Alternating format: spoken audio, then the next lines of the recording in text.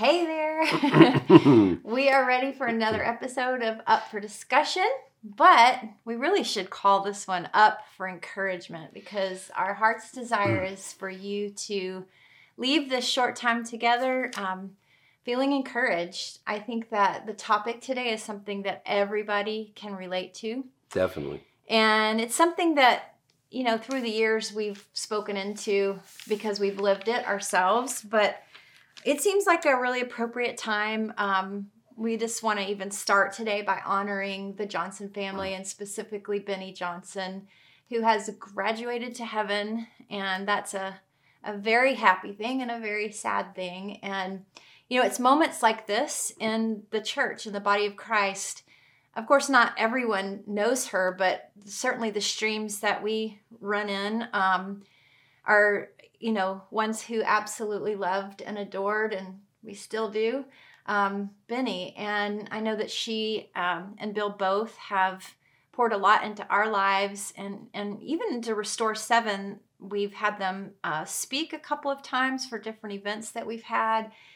And so when we go, you know, as the body of Christ collectively through kind of news like that, it has the capacity to, at Trigger. best, right, at best get us on the same page with celebrating and grieving the loss. But at worst, you know, it can trigger us, as you just said. It can trigger us back into areas of our own personal lives that we can all relate to.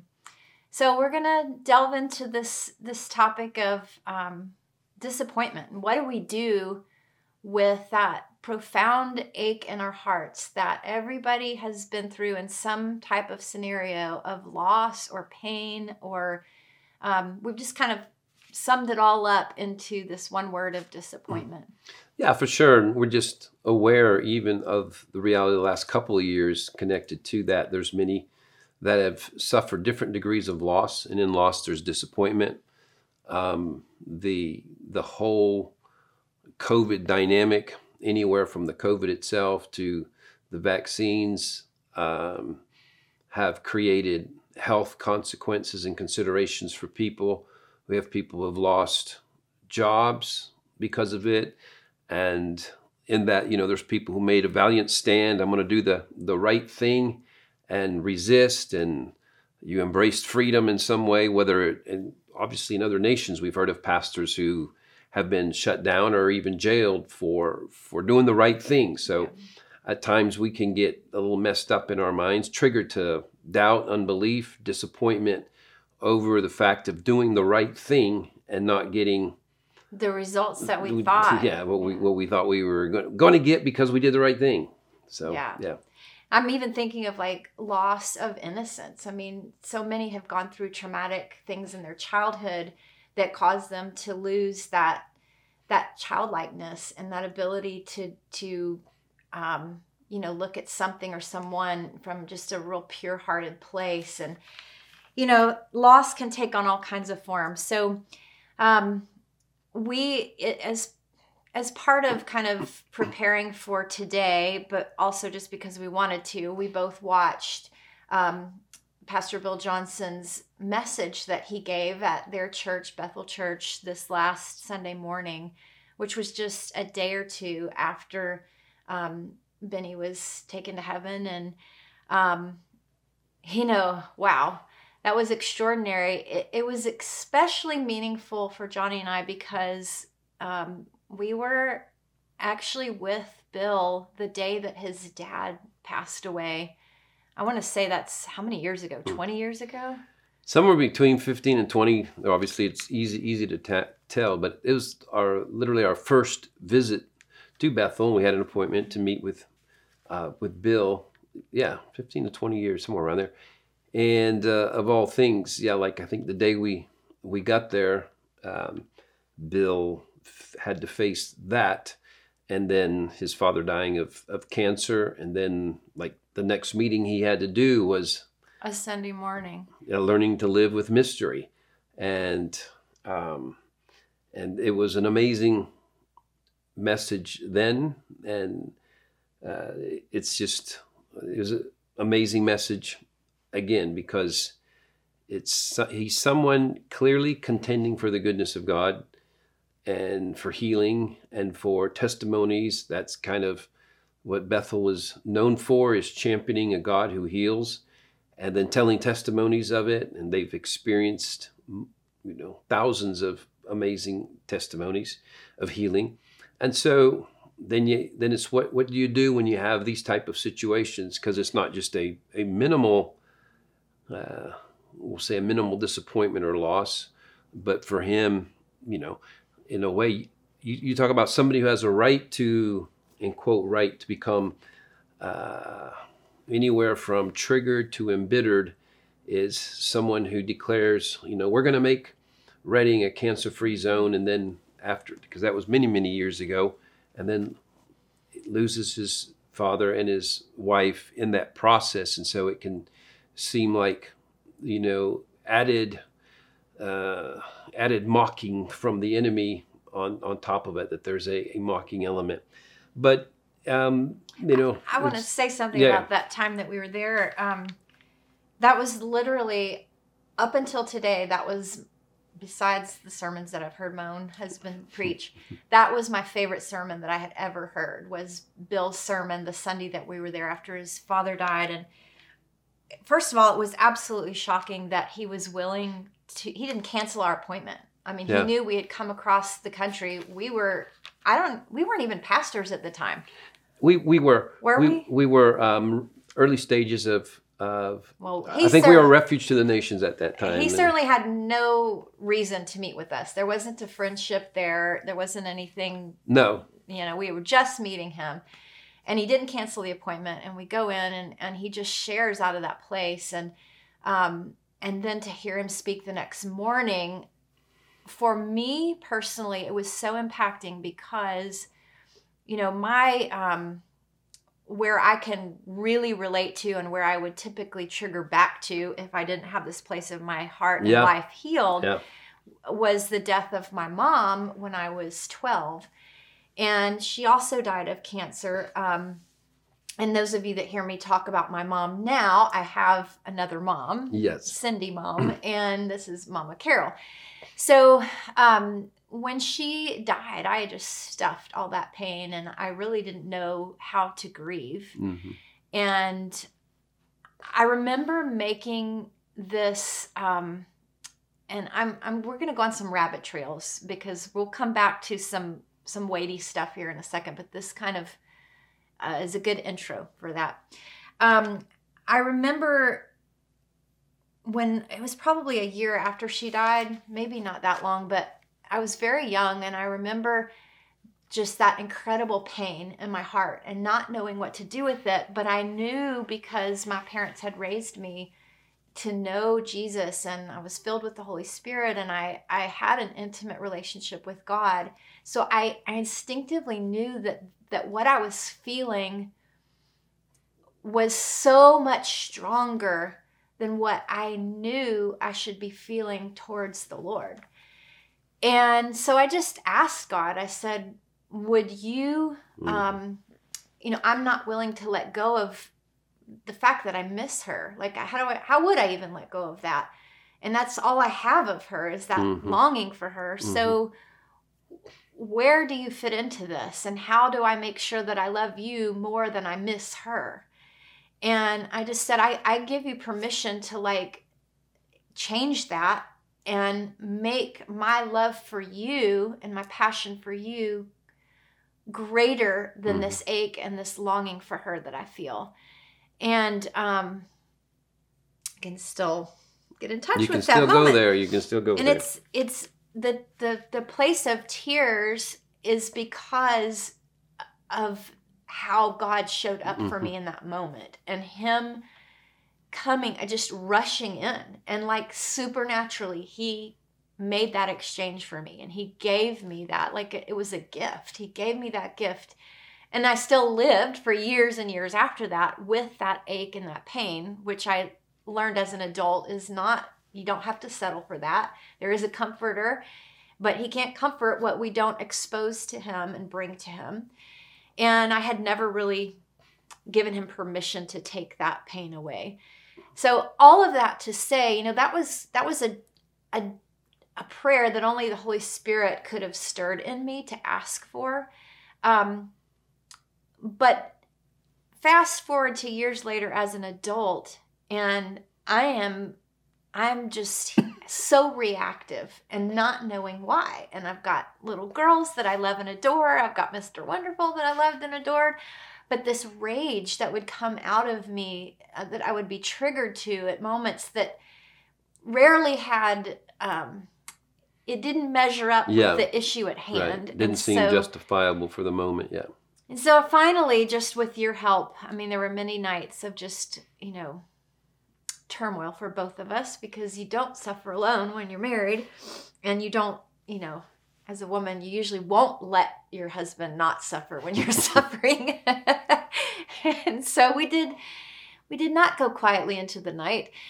And I remember one night, like it was just recent, you ministering to me and helping me understand the pain that was in there, and how, first of all, I got honest with God, and I had to be honest with myself first and then with him, that I was very offended with him, to say the least. In fact, it was more of like this feeling of just beating on his chest and just expressing from the deepest place in me, I hate you. I hope that doesn't offend you, but it's not recommending to everybody, but it's being honest. It's where I was, and I was shocked that was in me, but I was more shocked that God allowed me to love him with that in my heart. Yeah. And he took it. He took it like a dad would if a toddler said that to them. You don't, you see through the pain, you see past the words, you see through the pain, and you see the one you love, and he saw the one that he loved. And he met me in that place of honesty. But I remember that night, what helped me get quickly past that, I hate you, God, because I know who you are. I know your character and your nature. I know that you are capable and able and powerful and willing to supernaturally heal people from cancer. And yet you didn't. And that meant that this little girl that you loved had to grow up without her mom. And so in that place of honesty, you helped me understand that even Jesus went through that. Yeah. Does that remind you enough of that you could kind of share from that place? Well, yes. Just when he's facing the cross, there comes a moment where he can no longer feel his Father's presence. I think there's two things. There's the intensity of what's actually taking place, and he suffered the further calamity of feeling the separation there as well. And, to the point of, my God, why have you forsaken me? Which is just unbelievable. It would be a feeling he would have never experienced before, impossible to have ever experienced before. And it's the one certainty you would think he's feeling that he has is, yeah, I'll go through a test, but he'll be there. But because of the nature of what he was doing, the redemption price he was paying, it's really a greater price than what has to happen to any other human, is that he literally was pulled back. He carried the sins of the world on his shoulders and on the cross. And so there was a pulling back of the Father because of the sin weight that he was carrying. And so he literally felt it. But part that I think I was telling you about, it's really something since very young that I processed. How could God in the flesh, because that's who Jesus Christ is. How can you be God and feel like the Father? Of course, we know it's God the Son, and feel like the Father has forsaken you. And then the servant is not greater than the master. If he has gone through that himself, then we understand a couple scary things about our God. In the same way, there's a scriptures sometimes misunderstood. It said it pleased him to bruise his son. It's not that there's not a sadistic thing, but he knew what was being accomplished through that suffering. And so that's kind of an early discovery in our Christian walk, something that shocks and scares us and gives us our first chance at being triggered to unbelief is the level of pain he will allow us to experience, the level of disappointment. And there is an assumption we're serving God, there's victories, there's people preaching abundant life and provision and health. And it doesn't mean any of those messages are wrong. Some of them probably are in an overstated context. But again, you'll see that's Bill Johnson. He's in a good mood. He wants to heal, deliver. And so it's not wrong to understand that aspect of him. But there was something about what he was allowed to experience. And that's, I think, what's the waves of shock in life are, wow, he's allowing us to feel that level of whether it's pain, disappointment. If you've lost somebody close, you know what we're talking about. That's just one of those, what a severe, cut kind of into the soul. But as you see, even for those of you who watch Bill, you're able to minister from such a deep place. Following that's what we've seen with your life, how the people have been easily, could come to you easily, and because there's something that's like, you don't really know how to comfort me or speak to me if you haven't had that kind of loss. And the level of loss you've experienced makes it so much easier. It's a tool of the Lord, or a tool is a hard word to use, but it becomes a bridge between his sons and daughters, one that needs ministering, one that can provide it. So we see God at work in that way. But yeah, that was just to go back in simple form. I was sharing with you that I didn't go into all that with you that night. I was just like, that's an aspect of who he is. I also remember when I was young, asking the Lord to redeem the situation, my mom's death, so much, so thoroughly and completely, that at some point in my life, I would actually be thankful that I went through, that I lost her, that we lived life without her. And that was a huge ask. And I have to tell you, there have definitely been those moments where I have known, like, I wouldn't know certain aspects of God if I hadn't experienced what the suffering that she went through, and that therefore our family went through.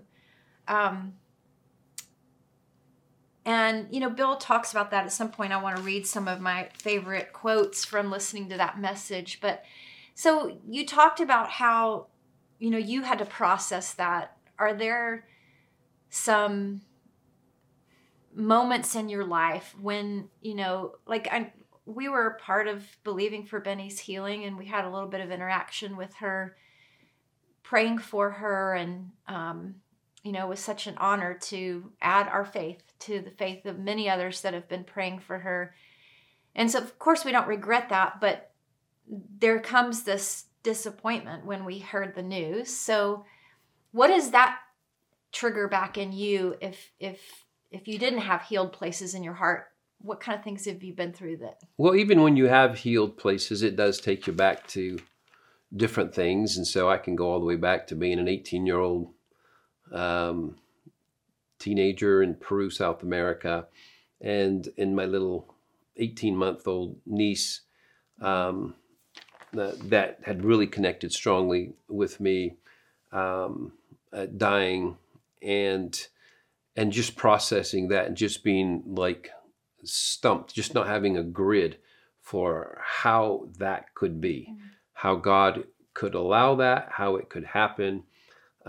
We had in our early days of pastoring there in Atlanta, I don't know how many years, 15 years ago or somewhere around there, another 5-year-old boy that the Lord had done miraculous things, and we had prayed for him. He'd come out of the hospital, and I realized I had spent over 100 hours personally with him, laying hands on him, and had seen great recovery to the point where he came from a coma to being back home and coming to church and where we stopped praying for him for a while, then suddenly getting overnight almost seemingly getting bad and then dying, and then waking up the next morning and remembering it like, this is the worst day of my life. I remember waking up thinking, this is the worst day of my life, because I'd walked through with the parents very closely as well. And you had been asked by them specifically for months to keep praying over him. And then when he died,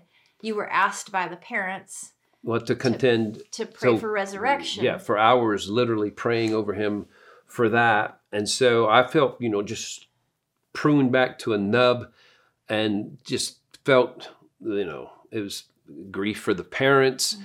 And then just, Lord, what kind of missed opportunity? Because there was a buzz going around, because he was, he was being healed and he was coming back. And so that was a time of really had a profound interaction with the Lord, where one of the key lines he gave me, I think, for anybody who's had to fight and contend for something, because I said, Lord, it was a waste. Why did you allow me to waste 100 hours praying? Why didn't you just take him the first 50? He wasn't supposed to live an hour. First time I prayed for him, an hour or two, wasn't supposed to make it.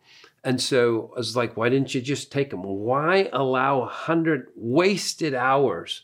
And almost makes the pain worse. You process these things. And the Lord said, I assure you, there's no wasted prayer.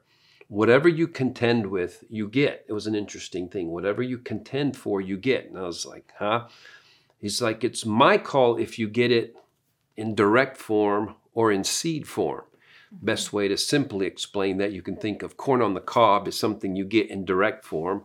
And then there would be kernels of corn. You could say cornmeal would be the effect of it. You let it go to full harvest, but just if you understand, one corn stalk will produce something that then has 100 kernels on it, so you could get 100 times the harvest later. And so the Lord has allowed there to be an amazing harvest of healed people after that and all that kind of stuff.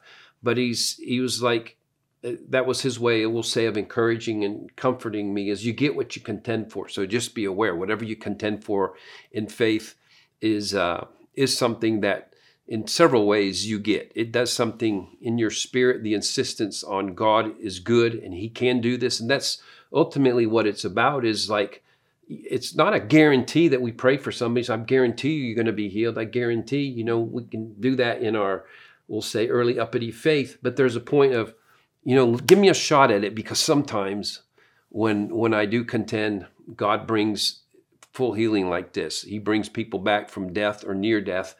And so there is, my own father prayed probably the last 15 years, maybe 15 or 20 years of his life. He had Parkinson's and it just advanced, but he read probably an hour of scriptures every single morning. By his stripes, I am healed. And then he passed on, and literally, while we did 3 days fasting and praying for him as a family or whatever, and seeing nothing, praying for and seeing hundreds and thousands of healings in meetings with teams, and it just kind of was like disconnect. How is this happening? And then my mom. 7-8 years ago, I'm trying to remember the timetable on that right now. Her also, it's some form of cancer, late in life cancer, taking her out. And literally, I'm in Colombia and praying for a governor's mom, and literally have just prayed for her. And she had been deaf, and her ears are opening. And I'm over the phone. They said, your mom is right now dying, passing. She's conflict and contradiction. But one of the things you pick up quickly there is if because I think it's something Bill talks about, if you're going to make God hostage to the fact that he didn't perform something just right now, then you don't keep moving forward. Mm-hmm. That governor doesn't have a mom who can hear if I'm like, so I must have an understanding why my mom, why my dad, if I got to have an answer for all these things, then we can't contend for him to be good in the way we know he can be and is good. Yeah. And a lot of things we don't understand, but we know there's an opportunity to continue to contend for the goodness of God in the land of the living, and that's what we do. So yeah, we've both had our discouragements, things we can triggered back to, but this type of situation, we're especially me, had connected much more to Benny the last couple of years, both of us, and interacted with Bill and Benny and had them at, an event. And we were just really pressing in for her as well. But it's sad, but it's not about to devastate us from our faith in God or in any way or lead us to unbelief. I know something, probably one of the things you're going to read. There's just one thing I wrote down that Bill had said, mourning takes you to the comforter or to unbelief. Yeah. And I can say, we can expand it, say disappointment, because we don't want to just this be just about if you lost somebody. That's a part of it. But there's people can live in that, either there's, children have left the Lord, and it's like you don't know how to process that, and there's promises over them and their life. There's been delay of so many other things. There's disappointment. There's promises you thought were promises. Maybe they were. Something happened. You had a timetable. You were going to be married, going to be in a relationship. Again, we have assumptions of a quick or easier reward than it is. We know that's who our God is, and that's why we contend for things. But you can, any one of those things, and so I could add to mourning takes you to the comforter or to unbelief, is disappointment will take you to unbelief or the comforter.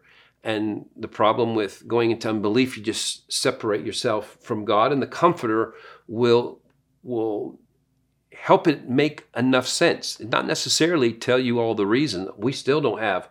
Right. You've never been given a reason. Well, here's the reason your mom, though she was contending in faith for years. Even if you get the reason, it doesn't change it. So it's not that it's going to be all that satisfying. What Bill says, I thought was so good. He said, you need to mourn good. It will either, and we'll say, handle your disappointment well. Either it will take you to the comforter or to unbelief. Answers won't fix the problem. His presence will. Yeah, that was good.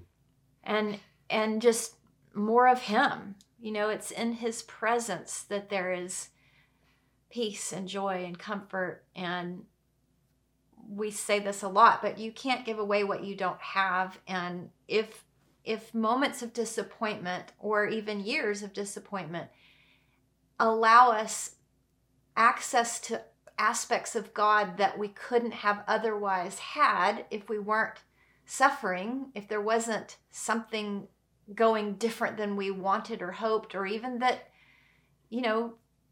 people have a general right to, what is it really worth if it's not taking us to that deeper place of knowledge of who he is and what he's like? And it seems contradictory, because the whole point is that we would know God, and you would think the best way to know him is to actually experience his the good healing, testimony. all of the miraculous things. And you know what? It is. Yeah. That is. And that is what we're contending for. So we are in a generation where we're not seeing all that we know we can see that is in him. And so the tension becomes holding on to the truth of who he is, his nature, his character, the biblical truth about our God. Holding on to that when we do not see it, when we do not personally experience it. And in that place is what's happening that you just mentioned of John 12. Let's see, my notes are a little bit hold on. I just had it. John 12:24. Unless a grain of wheat falls into the ground and dies, it remains alone. But if it dies, it produces much grain. It's the principle that you just said. What you sow, you're going to reap a harvest of. But if you don't sow it and you just enjoy it for the moment, there is no harvest. There is no greater increase. And so we would be satisfied. Just think about this for a second. if right now our generation had the, I don't want to say the authority, because we already have the authority, we already have everything we need, but there's something that hasn't switched over yet, where we're not able to, for example, walk into a hospital and empty it of all patients, COVID and non-COVID, where we're not able right now, we're going to keep doing it, but to go into a morgue and see the dead raised. So my point with that is, if we were able if we were able to do that right now, we wouldn't contend for the we would settle for those things, when God not only wants to raise the dead who are dying because of evil's agenda working in the earth through people, and evidently there is already a cure for cancer multiple times over that is being hidden from us. That is my belief, and we have good reason to believe that. But even going in, like healing people, all of these things, we would settle for the quick fix and not contend for that plus the greater, because the greater always includes the lesser. So if we know it's in God's heart to heal and raise from the dead and all these things, and we're not seeing it and we're doing our part, then maybe it's because he actually wants to give us something even greater than that includes that. And what could be greater than healing the very structures, right, and going after the darkness that has invaded our culture, that is producing disease and sickness and all of these things. I so appreciate, I just need to throw this in here, then I'll throw the ball back to you. I so appreciate how not only is Benny someone, to me this was like, what is this called in sports? Like a triple home run, a triple? Grand Slam home run? Is that what you're trying to say? We just got a grand slam in terms of planting a grain of wheat for a greater harvest, because she contended in 3 areas like the champ. I mean, for health, nutrition, she was on it. She's got a book on it, right? Well, probably 4 areas, but intercession kind of bled over into all of it. For the nation, for freedom in our country, she was on it. She was bold. She had no problem speaking from the pulpit of religion in her life into politics and government, and in her intercession. And then also, of course, contending for the supernatural healing of people's bodies. And all 3 of those, I believe we are going to see I demand in the spirit realm, we will see a great harvest, because she contended for all 3. And so we're going to see all 3 of these areas. Amen. Amen. Well, in part, I think what I told you is remembering some more back to that night years ago is about Jesus. He also said, if it be possible, let this cup pass from me.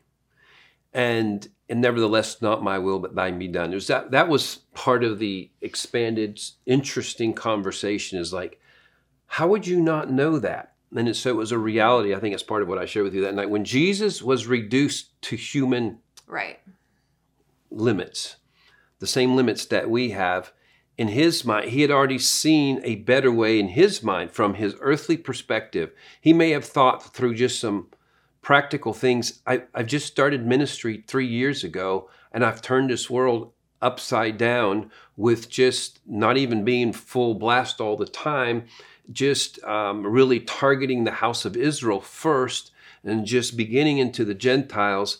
Whatever the plan is, why don't we just finish it up? Why don't we just do it now? Why we can, I'm just saying, that's part of my conversation. But he says, but if it be possible, let this cup. So, but he sees death, what he's facing is this very dynamic. You're saying, no, you need to be planted for a future harvest. And he was restricted in not knowing what it was. That's the obvious thing. If it be possible, let this cup pass from me. He was thinking, we find this thing that the Godhead, it's not that they're in disagreement, but he sees from a different vantage point when he's reduced to humanity, but he's enough of God to know you're the wiser one. So nevertheless, not my will, but yours be done. And we understand that we don't know what 5 to 8 billion more people are in heaven now because it didn't, if nothing else, Yeah. we know there are billions more in heaven presently right now because it was put off on delay. And so we see with that kind of it was not even 2020 hindsight because we don't know the full ramifications of the picture. But that's just a reality. There's something Bill said, and you might find it as well, that these are just unique opportunities that happen. These are unique opportunities to reveal something. When you suffer something at this level, the pain of this level, I was reminded as well when we prayed for that 5-year-old boy years ago. And I felt totally numb. I remember saying, I just feel like a tree that's had every branch cut off. And yeah, you said, I don't know if I can ever pray for another sick person again. I literally said, I don't know if I could pray for another sick person again. The problem was I had a trip scheduled the next week to Peru. And this was pre-Seven Mountain Message. So the only thing I was called for was for signs and wonders and for healing. And so I remember in that first night, and I was even in worship, I was like, what am I going to do? This is going to be embarrassing. There's going to be no healing. I have no faith. I doubt God's going to do anything. And yet I stand up at the end after speaking and really about miracles and what God does. And I said, there's going to be healing here tonight. And if you're sick, and come on up and I'm going to lay hands on you. And so the altar's just packed with people because this is what I had become known for at the time. And I was like, oh, what a disaster tonight is going to be. And so feeling nothing, feeling no presence, feeling nothing, it was one of the most powerful healing nights ever. I don't know if everybody was healed, but almost everybody. Remarkable healings that took place.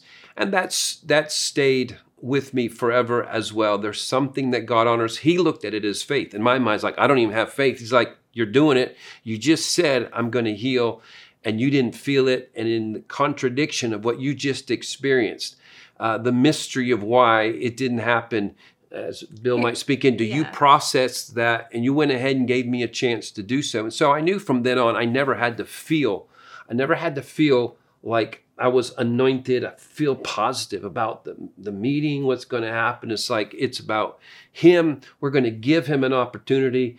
We're going to give him a chance. And so there are things that you learn.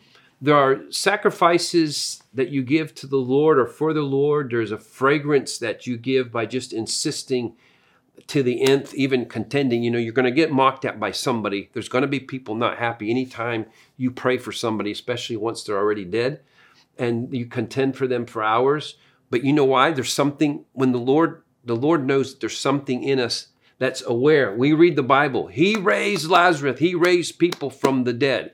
So we know if that same spirit that raised Christ from the dead dwell in us, it can quicken dead things. It can make dead things come alive. And so it's the knowledge of who he is that we keep pressing into, we call upon, even if we haven't seen it in a long time. And it's only going to release a fragrance of blessing to him if we do that. I think there's a second part in there, but I like the way he said this. This is a quote from the Message, and I would encourage you, like, if you're going to listen to any sermon, listen to this one and then earmark it, because when you go through a hard time or someone goes through a hard time that's equivalent to loss or this profound disappointment, this is a message that you're going to want to recommend to people. So we're going to have it in the links below so you can easily go to it, but it's on YouTube, and it's the name of the message is Breaking the Bread of My Soul by Bill Johnson. But here he says, the level of revelation will always be equal to the level of mystery you're willing to live with. And of course, revelation ultimately means revelation of God, or some truth that he is revealing about himself to you. So the revelation that we cry out for will always be equal to the level of mystery you're willing to live with. Your inability to live with mystery, the questions that what why in the didn't world? it? Why not? Yeah. Your inability to live with mystery is your resistance to childlikeness. Think about it. Kids up into a certain age, there's no why. Doubt doesn't come easy. Yeah, they're just along for the ride. Childlikeness is what gives us access to dimensions and realms of the kingdom that you cannot get any other way. So revelation is connected to the level of mystery that we're willing to live with, and the level of mystery that we're willing to live with is equivalent to our resistance or acceptance of being childlike. And our childlikeness connects us, gives us access to the dimensions and realms of the kingdom that we cannot get any other way. Yeah, let me jump in with, and you'll be familiar with this as well. We took, I can't remember what we counted, somewhere between 100 and 200 mission trips, and we took teams, and for most of those early years, it really was, everybody got to pray for people, and it was a frequent thing that we would run into somebody on the team at the end of a night. We'd even among ourselves share all the miracles, because every night there would be miracles and healings, and no matter what. But somebody, like, I can't pray for anybody anymore. And they prayed for somebody, and it was a tough one. I remember this situation. It was somebody in a wheelchair, and they didn't come out. They had to, see the other ones being healed. And so this person so identified with this healing that didn't take place, they were going to shut down, forever. And so this is a real practical application of what you're talking about. There's a mystery. Why does this power seem to go here, but it doesn't go there? I was even telling them of praying.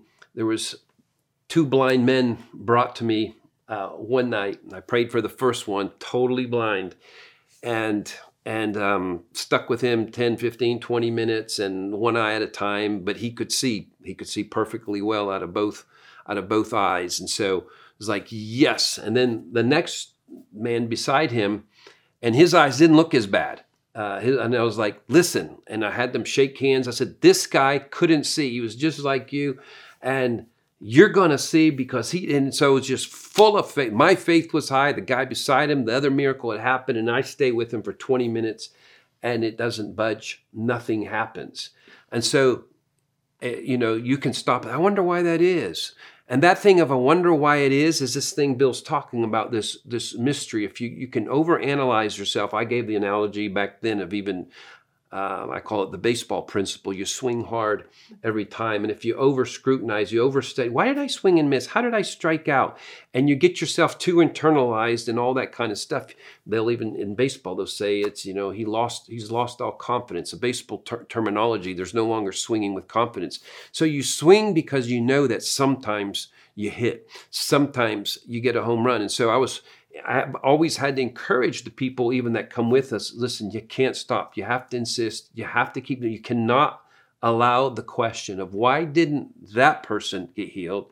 So the application for each of us, for each of you who are listening, the enemy's strategy will be to give you such a big disappointment, whether it's a death, whether it is a delay, a promise you thought was a sure thing. I mean, I'm telling you, the body of Christ is littered with those who have just stopped running. They stopped running because there is an unexplainable loss, delay, whatever it is. And you have to understand that's a strategy of the enemy, that you can't allow him to win. Because if you will, again, just think if I know you're not a sportsman unless you're a man. Just think if you'll keep swinging. There are women that are. Yes, they'll do it. Sports. If you'll keep swinging, you're going to hit, especially if you hear. And especially if you've ever hit before. That's the thing I know. I could have 10 consecutive, nothing happens when I pray for people, but I'm like, no, you know what? If I keep contending, if I keep going for it, someone is going to get better. I don't know, their faith, our faith, their faith. There's the overall, the enemies on them. There's unforgiveness. There's all kinds of ways to get in the weeds of trying to figure it out. But you want to be, as what you just read about, Bill, the childlikeness, because that's the other. You didn't connect it, he didn't connect it, but you must become as a little child to enter to the kingdom. If you want to experience kingdom realities, you got to be able to keep that kingdom simple faith there. I know we got to wind down here. Yes, well, the time has Can gone you by believe so that? fast. Yeah, so what I hear you saying is that basically the only way you're not going to score is by walking off the field Yes, and not if you even quit. trying, if you quit. And there's an aspect of that is very motivating, but I will tell you, I personally have to even ground myself in a whole nother level of that, because I'm not going to walk off the field, but I'm aware that I don't really know how to say this. I'm going to swing no matter what, even if everybody goes home and the game's over. We don't know if that's a good application, but we get the point. My point is that because of relationship with my father, Yes. It's like if Johnny somehow disappeared on me, I'm never going to stop knowing who he is and what he's like.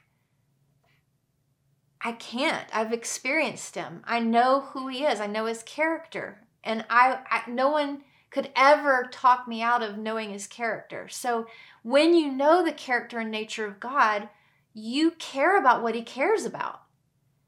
And so I can't do what I can't do. I'm not the one performing the miracle, but I'm certainly going to look at someone and care and pray for them. And I don't believe this for a second, but if I knew right now that the rest of my life I would never see a supernatural miracle, I would never, I don't know, whatever the supernatural things are, even with our contending for heaven on earth and the kingdom of God coming to these areas of culture, even if I knew we weren't going to take any more ground in my lifetime, I would still contend for it. Because that's what it means to follow Jesus. I mean, it's not an option to know him as anything other than these things. No, I think something else Bill said, and I've been aware of as well. You may even have a quote there. I know we're at winding down time. There's something of what we can, I call it a fragrance we can offer to the Father. A faith fragrance that nobody in heaven, it doesn't matter all the amazing tens of millions of angels around the throne with all the excellence. There's a worship of being in contradiction, being in limitation of perspective and view, and not being this open, literally heaven scenario, and where we insist he's good, especially right after a contradiction, right after something that seems to defy what we contend for. We can consider it even embarrassing that we contended for a good God. There's something that really touches his heart. There's an opportunity to touch his heart. And I'm feeling again, just as Bill really speaks into that in his message. Yeah, as we're closing, is just that there's people, again, whether it's, you can't move forward because your husband dropped out. You can't move forward because your wife did. You can't move forward because your kids, and they had so much promise on them, and the Lord promised so many things and it didn't happen. And so, there's all kinds of these scenarios. There's something about if you will get back in the saddle, if you will not, I think Bill talks about holding the Lord hostage in some way. It's like, no, you got to do this first, and then we will. If there's something about doing that will do two things. It will touch the Lord in a unique way, in a way that nobody else can touch him in heaven. And it will release something. There's something else. And again, quit saying it's both me, but I know we're doing a lot of echoing of Bill because it was so rich. And, he was sharing out of that deep place, out of that deep. That's why it's such a profound message, is he just suffered a deep cut and a great opportunity to question God and trigger himself into unbelief or whatever. And he so was not going to leave that for one moment. That's what we want to embrace. And so that's why we're mentioning that as well. This is a time to stay encouraged with our God. Believe he's good because he's good, because he's good, because he's good, because he's good. And so we just want to encourage you with that. We use this phrase a lot right now, hold the line, right? Everybody's hearing that, hold the line. To me, what that phrase means is hold the line for who you know God to be, and do not let go of the truth of who he is and how he is. He's been so good to all of us. And Bill brings this up. It's a typical scripture that people will bring up in times of loss, but the idea that we're running a race, and there's scripture all about that, but I won't take the time to go into it. But there is a relay race, and we each get a turn carrying that baton. And you don't, when you go to heaven, you don't stop being. In fact, you're more alive than ever. And so then you're part of this cloud of witnesses, our heroes of the faith, right? And there's this joining together where, just like the person who runs the relay race, you're not going to just, when you're done and you've passed it to the next person, you're not like going home. You're going to stay on the field and watch your team win. And so we're all in this together. And when they win, all of them get the same reward at the end, even though it was the last person that finished the race technically. And so when we hold the line, when we hold the truth of who God is and how good he is and what he's capable of in our personal lives and in the world, we hold that and we carry that. And whether we see the results of it like we want to see in our own life or not, it doesn't matter. We carry it and it gets passed. And not only that, but I believe that when we stand in those moments of believing, even when we don't understand in that place of contradiction, whether you're like, why am I not married? I've been waiting to be married. I've believed for this. I know it's God's heart to give me a partner, all of this. God's even given me visions about who it is or whatever. When you hold the line in whatever aspect of promise God has given you, whether you see the results in this lifetime or in eternity, you're making a difference in the spirit realm. I believe that there's this like veil that's between heaven and earth, and it's getting thinner and thinner and thinner. And as we remain faithful to who he is, it makes room for others to have more access to the truth of who he is and how he is. Everything matters. Everything is connected. The revival, the reformation that we're all contending for is coming. And every time we believe, especially in the face of these triggering moments, and we hold that line, it is going to make a difference. And it is a part, it's like that tree you're chopping down. You don't actually see the tree go down until the final chop, but every single chop before that mattered. Yeah. It all matters. Okay, one last thing, if you can close with this. I don't know if you remember, but you also, the night we started talking about this, the night where I was grieving so horribly and I was honest with God, and I would encourage you, be honest with God. Expose those places that you get triggered to that aren't healed yet. Expose them. Go in your closet or in your car, wherever you can just be with God and let it out and just say, this hurts. And I need you to go in there and heal it. And he actually will. You will find that sometimes moments like that in God's presence, with the Holy Spirit bringing comfort to real, honest tears, can do what maybe years of therapy couldn't do. I'm not saying don't go to therapy. I'm just saying if you've tried it all and you haven't done that, it's worth trying. Back to that night, I remember that you told me, you pointed out that, because I was like, how will I ever trust God again?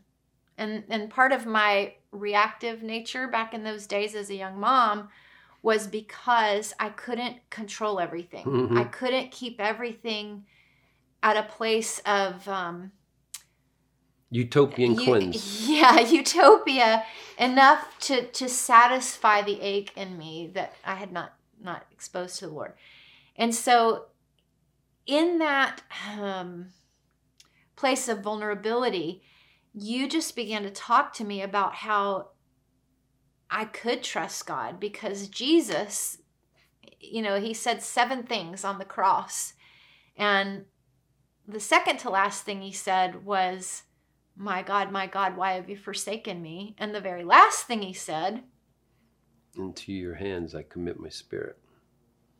So the very one that he felt forsaken by, the one that he had the most mystery and contradiction around in that moment, is the very one that he gave his last breath to and said, here we go. I am completely yours, even though I don't understand and I feel forsaken by you. And, Jesus paved the way for all of us. If you've never read Psalm 22 in the light of that, Jesus on the cross, when he said, my God, why have you forsaken me? He was actually quoting the first verse of Psalm 22. And that is such a powerful, honest place to go to with the Lord. And it ends, I wish that I had brought my Bible just to end with that, but it ends with him in Psalms, with David saying, future generations, because he goes on and on, you've forsaken me, where are you? I feel like a worm, and it actually describes a lot of what Jesus ultimately went through in his suffering before the cross and then on the cross. But then it ends and it says, future generations will see and will know, all these amazing things about you. And that's what this is all about. Yeah. It's never about what it looks like on the surface. It's always about something greater and more eternal. And that's why there's such a rub. That's why it's so hard, is because we don't even realize the reason why things affect us so deeply is because they are connected to something that's eternal. And what's more eternal than our perspective of our Father? So let's just, let me just pray and allow us to finish this time. But it was just coming to my mind, and I just feel like the Holy Spirit does want to minister to many of you right now. And just, again, reminding you, Jesus had to go through that test of, if it be possible, let this test pass from me. My God, why have you forsaken me? The guy who announced Jesus was John the Baptist, and he's in prison about to be beheaded. And he has to send word through the disciples, because the way he's looking at it, this is not going the way he was the prophet. This is not going the way he thinks he prophesied, that he scripted this. And so there was, were you the one? Are you the one? It's crazy that he would be in this place and be thrown into consternation if, like, did I just do everything fake or wrong or whatever? And then, Jesus had them send back, say, listen, the dead are raised, the sick are healed, all the things that Jesus said. And blessed is he who's not offended in me, by me. There's just so much profound in there. And then you have, the disciples, all of them gone after Jesus dies. And we find that all the key people having to do with who are Jesus, John the Baptist, the original disciples, apostles, the whole foundation group of our faith, they all went through moments of, I don't get this. This is not making sense to me. Every single one. Yeah. So if you feel picked on by you being in that position, don't allow the enemy to do that to you anymore, because this is just kind of goes with the territory. Yeah. And so Lord, right now, I just ask you to come in. We know you're ministering to people right now. Holy Spirit, we thank you. You are the Spirit of truth, the Spirit of counsel. You are the counselor and the helper. Mm-hmm. We just ask that you would release that, Lord, to any who has just quit the race, Lord. Anyone who has quit running because the disappointment, the distress, the despair, the grief, they've gotten stuck in whatever way. Lord, Holy Spirit, I ask that you would just do something right now, that you would release something to everyone who's listening, that they would find themselves rekindled by your power, Holy Spirit, to get in the race, to get back in the race, get back into contending for who you are in the land of the living. Thank you for this, Lord, and in Jesus' name we pray. Amen. Amen. All right. There's no room for fear because you are so loved. We are so loved by our Father. And that is another thing that the enemy likes to sneak in when someone we love and admire has a battle like Benny did. And there's no fear. That's not an option. We don't have the luxury of fear. We are moving forward. It's only about increase and advancing the kingdom, advancing who he is, how good he is. And we're in it together, and we're a family. And so just, in the comments there, if there's something that you've been struggling with or you feel to encourage someone else, then feel free to do that. And we love you guys. Yes, we do. And we'll see you next week on Up for Discussion. Yeah.